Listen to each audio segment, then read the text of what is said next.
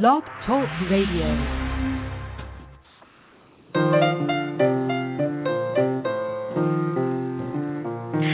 This is Creativity and Play. I'm Steve Dahlberg. And I'm Mary Alice Long. You can find us online and be notified of future shows at creativityandplay.com. Follow us on Facebook and Twitter at Creativity Play, and download archived editions on iTunes. Our guest today on Creativity and Play is Randy Dixon, Artistic Director of the Seattle-based Improv theater, Unexpected Productions. Randy has appeared in film, television, and on stage, and he is the founder of the international improvisation group Orcas Island Project. He is also the author of Being Present, Spontaneous Storytelling and the Art of Improvisation.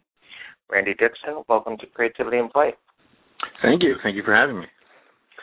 Well, it's great to have you to talk about improv, and I know several other things today, but it's such a great connection to the overall theme of our show of creativity and play, because the connection of, I know what makes improv work is so much about what makes creative thinking in general work. And just if we could lead off with that, and what are some of those core things about improv, sort of the rules, if you will, that everybody sort of begins with, and how do they sort of expand out to beyond improv into the broader sense of creative thinking and helping us do that better? Right.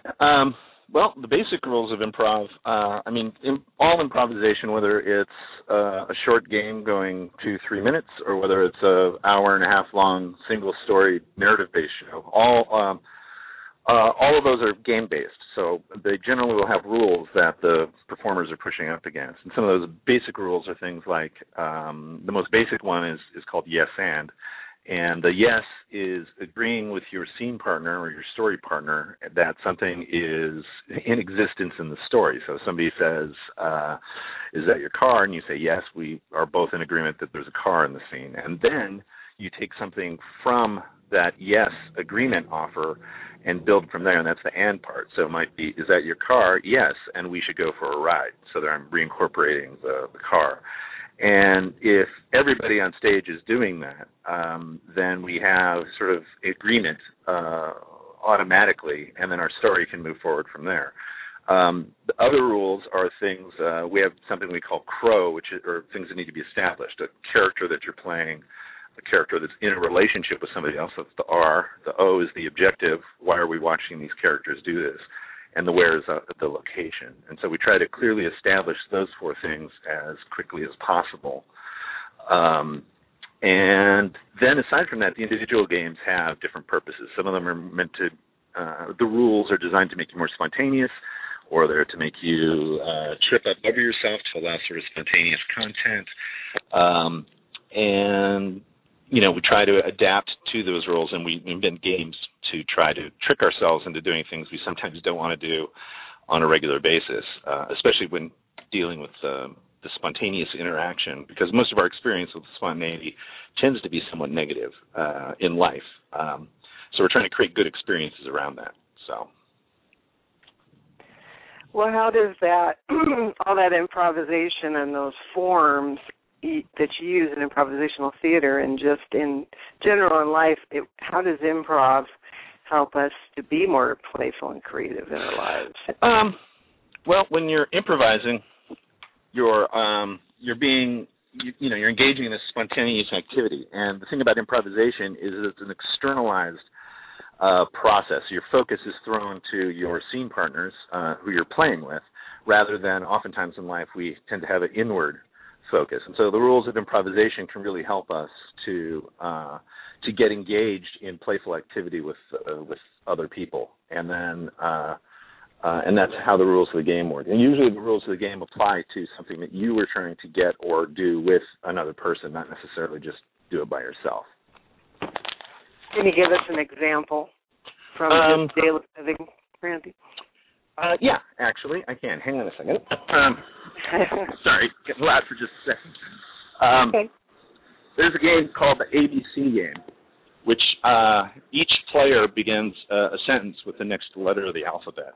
And every sentence begins with the next letter of the alphabet. So if I say 3 sentences, the first sentence will be A, the second sentence will be B, the third sentence will be C, and then my scene partner will take over from there. picking up with the letter D. So what's that doing is it's forcing us to sort of actively listen to each other, because we need to hear what letter our scene partner stops on so that we know where to pick it up. And so, and when you're actively listening, rather than, a lot of times in improvisation, they think it's about creativity in terms of making stuff up.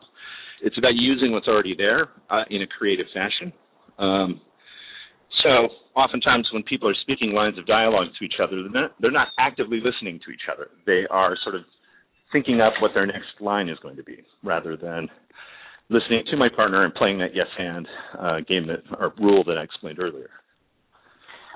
It's interesting that a lot of what you're describing of this, the rules of improv that so much apply to how to sort of get out of the way of our judgments and the blocks, and what you were just saying about the thinking ahead to what next, very much applies to helping us be better creative thinkers. And there seems to be a lot of criticism in the news these days about brainstorming, and to a point I would tend to agree when it's not done well. And I think some of the disconnect is when these kind of rules that come out of improv but also apply to brainstorming or divergent thinking, if we actually applied them well, like good improv, there wouldn't be such a problem with bad brainstorming.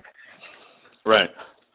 Well, there's, trying to address that in terms of the other rule of improv, which I think helps with brainstorming and being creative with each other, is this notion of being present, which is the name of my book. And what you're trying to do is live in that moment and respond to that moment in a creative fashion. So rather than, again, kind of coming in with an agenda or trying to leave the room for a minute to improve upon an idea, you're sort of dancing with each other in the creative process. And if you can do that and stay in the moment, magical stuff happens. You're going to discover things together that you wouldn't have discovered by yourself. So related to doing that kind of work, brainstorming and kind of helping people tap into their imagination, creativity, I know you also do work with corporate audiences. Can you talk a little bit about what that looks like and give an example of what you actually do with them and to what end? Sure. Yeah. I mean, I think there's so much pressure in the corporate environment to try to be original and try to be creative. And so at its most basic level, with the corporate work that I do, I try to base it in storytelling and try to base it in the stories that are told within whatever the corporation is. So that might be company history, or that might be how they do business with their customers or clients, and try to craft a narrative around that people will be able to understand, because I'm a firm believer that we are, at heart, storytellers. And so if we can put these things into story form, then people get a better understanding of either the process or the theme or whatever it is that the corporate workshop is about, and they can get their arms around it a little bit better. And using the improvisation as a sort of distraction to the rules of the game as a distraction, the rules of the improv game as a distraction, to allow the content to sort of freely flow, and then take that free-flowing narrative and then help shape that into a story. So it's much more about process, and in the corporate world, it's interesting because a lot of times you're working in improv with process in a product-driven place. How do you get the corporations invested in playing with you, Randy? How do you get them there to begin with? Right. That's the tall order. Yeah. No, yeah, it is. Yeah, it's usually you can engage. For instance, if I'm talking to a client about a potential workshop or something, a session, oftentimes I will use some of those core story principles. So I'll just say, we have a natural sense of story structure. Tell me what you did yesterday, and they'll tell me a story, and I'll sort of point out the different structural stuff, and I say, this is common ground for everybody who's working here. So if, for instance, I'm focusing on team building, keeping it simple, on team building, then that's a way into that. To sort of say, we all have this sort of basic tool that we use all the time, but we're not necessarily pointing it out or using it in the corporate environment, but it's common ground for everyone to start, especially if you're trying to build a team. So that would be for instance. Mm-hmm. And and I mean another example would be I've done a lot of work with, especially companies that have been around a while, on the corporate story, because oftentimes miscommunication and problems arise because everybody's operating from the same sort of company myth, or a different company myth. So somebody who came into the company 2 years ago isn't necessarily following the same story of the person that's been there for 20 years. And so you begin to sort of show these differences and begin to find common ground again in the company story, and oftentimes things will align. It seems like a lot of corporations, or a number of them anyway, are focusing or having workshops around meditation, and since your book is focused on being in the present, that fits right into that motif, doesn't it? Yeah, it's, I mean, improvisation I kind of think of as an external form of meditation.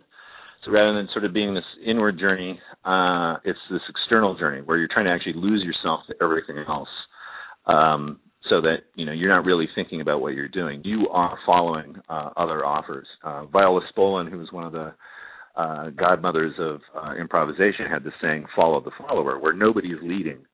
And so if you can get into that frame of mind where you're just going with it, right, where your fellow player wants to take you, but also where the story wants to take you, I often say in classes, and it's one of my favorite phrases, they say, the story tells us, we don't tell the story when we're improvising. If we're finding those offers and running with them, then the story will provide what's necessary to move on to the next beat of the story. And, so what we're, at our heart doing is trying to lose ourselves in that, rather than losing ourselves by going deeper and deeper within ourselves, And it's interesting, a couple of years ago, we had an international festival, and a couple of years ago the theme was Zen, and we had a Buddhist monk come in and teach meditation for a couple of days, 2 improvisers from around the world, and just to see how it would impact their work, or what kind of insights they could get through going through that process with someone who could take them through that process really well. And it was amazing. It was the work was changed in a way. I'm not sure if it stayed that way or if anybody got tools that they were then able to carry on. But for those few days, it was really interesting to watch, especially because they were performers that I was somewhat familiar with. So I was kind of knew what they were up to, and sort of see their work changed simply by putting a new lens on it was really interesting. Sort of picking up on what you were just saying about about telling the story, you also said in another interview the audience comes to tell a story, not watch a story. Mm-hmm. What do you mean by that? Yeah, I think an audience comes to tell a story, not to watch a story. They don't want to be sort of told how to feel or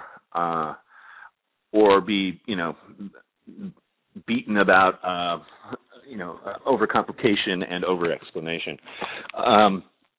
You're dancing with the audience. So, for instance, when you're reading a book, a lot of that creative process in reading the book is what's going on in your imagination as you're looking at these words and translating those words into a visual image that works for you. And I think this is why, when they turn your favorite book into a movie, it's often disappointing because it's not the same way that you saw it.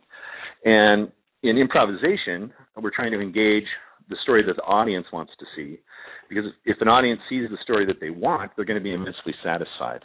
And it also makes it easier in terms of the storytelling and the creative process, because there's more people to do the heavy lifting, right? If I'm on stage with a fellow improviser and we're not improvising well together, then what we're doing is wrestling for the stage.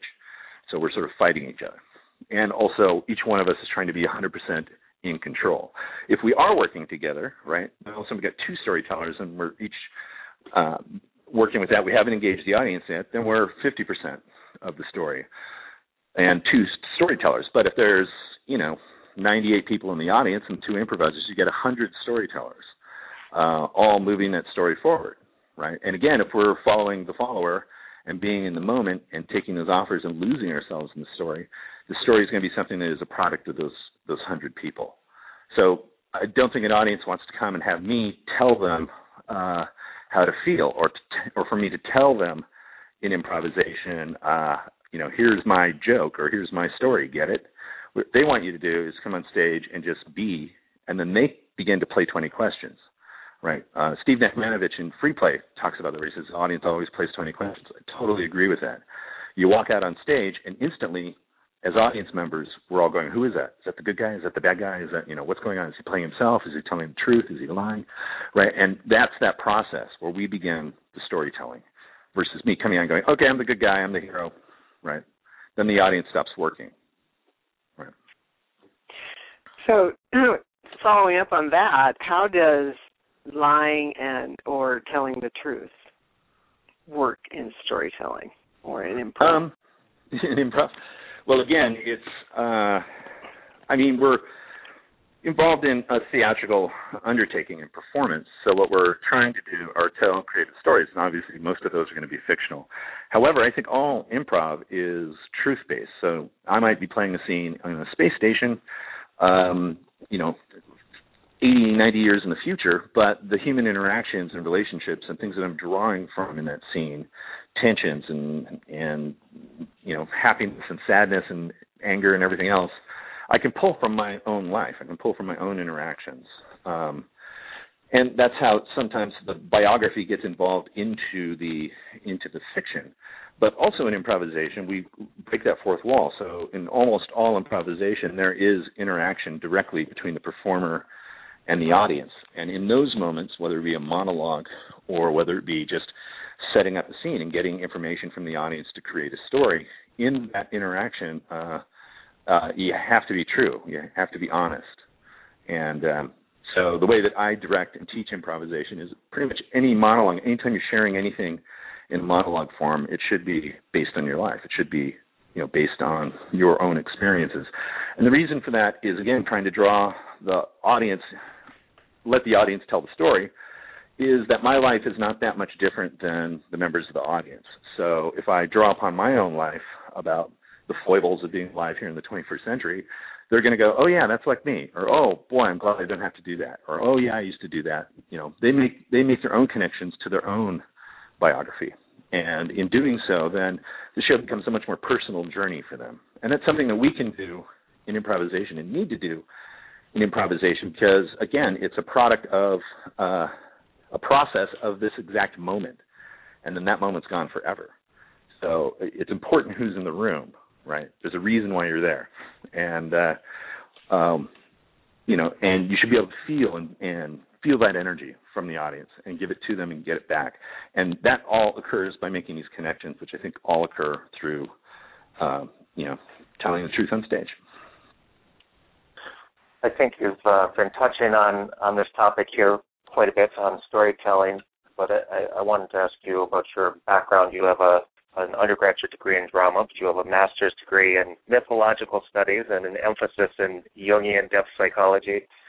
Mm-hmm. I presume all of that very much comes together in the storytelling part, as you've again been describing to us already. But how did that come to be, and how does it continue to play out in your work? And do you also apply it outside of your improv work as well? Mm-hmm. Yeah, it's. The whole myth and improv connection for me came about because I was traveling around a lot. Around the world teaching and directing, and I kept noticing sort of a lot of similar themes and characters were popping up all over the world, like archetypes and things like that, and it was just really powerful for me, and I was just like, wow, here I am in a totally different place, and yet there's this again, and I came from background of theater and was working in improvisation, and felt like I really hadn't had developed the use of the tools to be able to really explore that in depth. And so then I began thinking about it, and I began to think about archetypes and myths and these sort of stories that seem to run through our culture around the world, different cultures around the world. And so that's where I thought, well, I'll study myth, and this will be a way to access some of these tools and maybe learn a few more, and then be able to apply it to the work that I was doing. And it ended up being so much more than that, obviously, because it impacted not only the teaching work and the directing work, but also the onstage performing work, as well as the types of stories that we like to do. And I love doing myth-based work. And, in fact, I use improvisation and creativity to access people's personal myths in workshops as well, where it's like, what's the story that's living you, right? And to play with that imagery, but using the tools of theater, right, to which is all metaphor and, symbol and simile. So it all plugs in together, and it fell into place in a way that, again, I never possibly could have imagined. And, I've been improvising a really long time, more than half my life I've spent studying and working in improv. And that's kind of how I've lived my life. And so that was a perfect example of like, wow, I had no idea where this was going to go, but, it paid off in spades. And so it continues to. I think it's really, at least for me, the type of work, that all my previous experience was sort of building to. Oh, Randy, I read a little quote that I'd like to read, which says, each of us lives inside a personal mythology. So you just were speaking to that, but I wonder if you can fill in what that might mean to be living our personal mythology, and how that, if once we recognize that, how that can affect our lives. Right. Well, some of it is sort of, I think that like a recurring dream, for instance, that people keep coming back to these sort of touchstone stories for whatever reason, whether it's a negative association, whether it's a positive thing, whether it's a comfort food. We all have that favorite story that we keep returning to. And it pops up in places you don't even think about. And so through theater and improvisation, what I'm trying to do is to get people to go, where are the elements of this story in your life?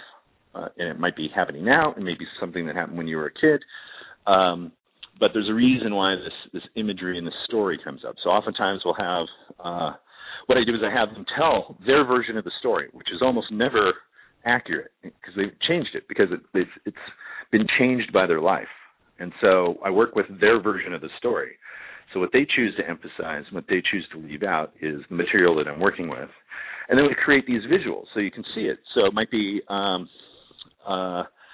whenever I think about this element of the story, I think of my grandmother, right? And it might be as simple as having somebody on stage playing that person and then someone else just standing there as the grandmother. And then that visual image of like, oh, my grandmother, it's like my grandmother's standing right here all the time. And oftentimes people will, I never thought of it that way, right? And so just seeing that, well, sometimes something will click, or they'll get something, or they'll realize that the character they most associate themselves in the story is maybe not accurate, that maybe they are some other character in the story.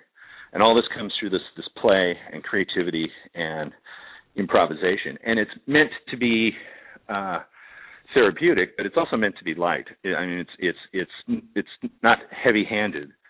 And because, again, I think that, we go to see theater for that very reason, just to sort of see these emotions and things played out on stage. But we know in the end, there's no real consequences. These are not really these people, killing each other in a Greek drama or whatever, Greek tragedy. And so it ends up being okay. And so I try to keep that established as well, because then people aren't feeling that pressure, like, oh, if I don't change, then it didn't work, or, oh, if I get nothing. There's a lot of dead ends in it. I mean, there's a lot of dead ends in improv as well. And so you got to get sort of used to failing. But the successes are huge and big and life-altering. Do you do this work with kids as well? I have done it with kids, not so much. And part of that is just sort of my makeup, I guess. But I am interested, and over the last year or so, I've come across a couple people in the theater company, as well as just people I've talked to who are doing some of beginning this work with kids. So I'm looking to collaborate with a few people and do programs. I just think in terms of accessing kids and the way kids are, that they're much better people at sort of handling that than I am. Mm-hmm. Well, my personal myths are they all involved little girls who are pretty obnoxious, and they like to have their own way, like Pippi Longstockings is one of them.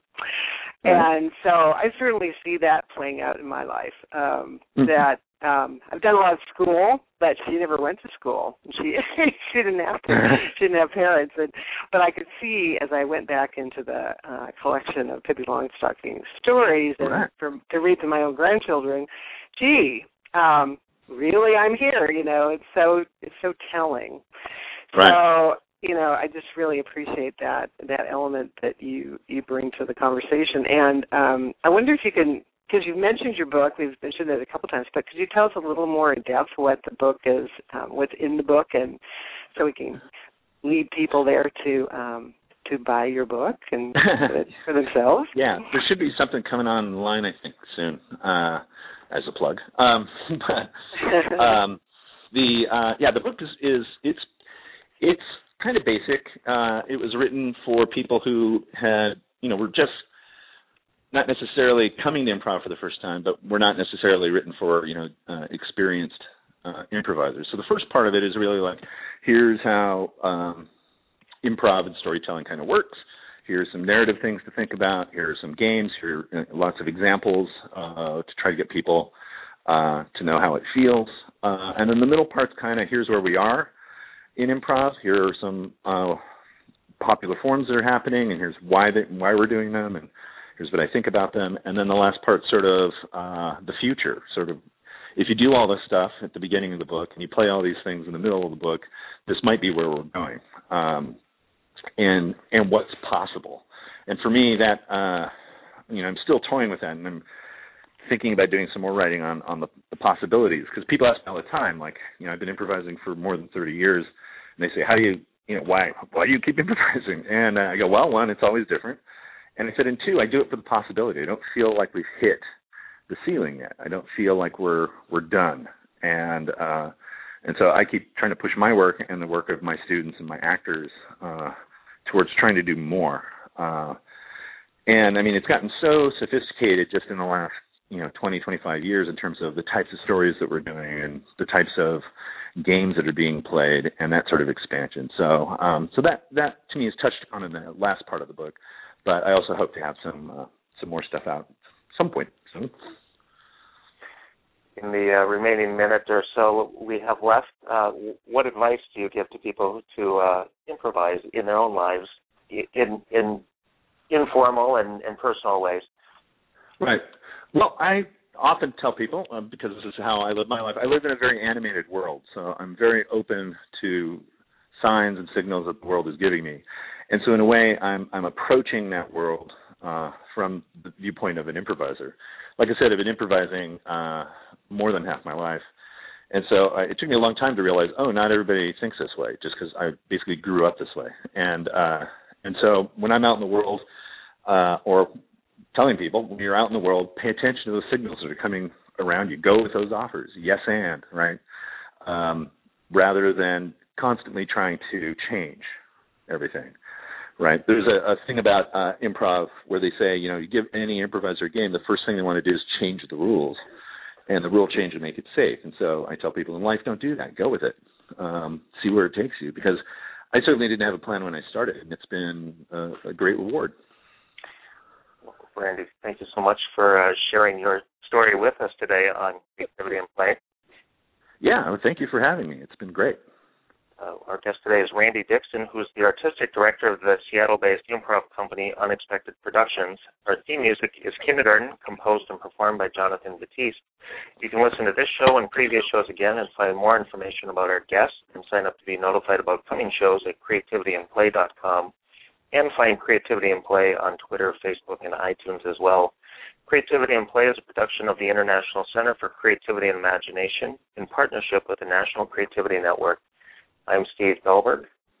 And I'm Mary Alice Long. Congratulations on the anniversary of Unexpected Productions, Randy, and thank you for being on the show.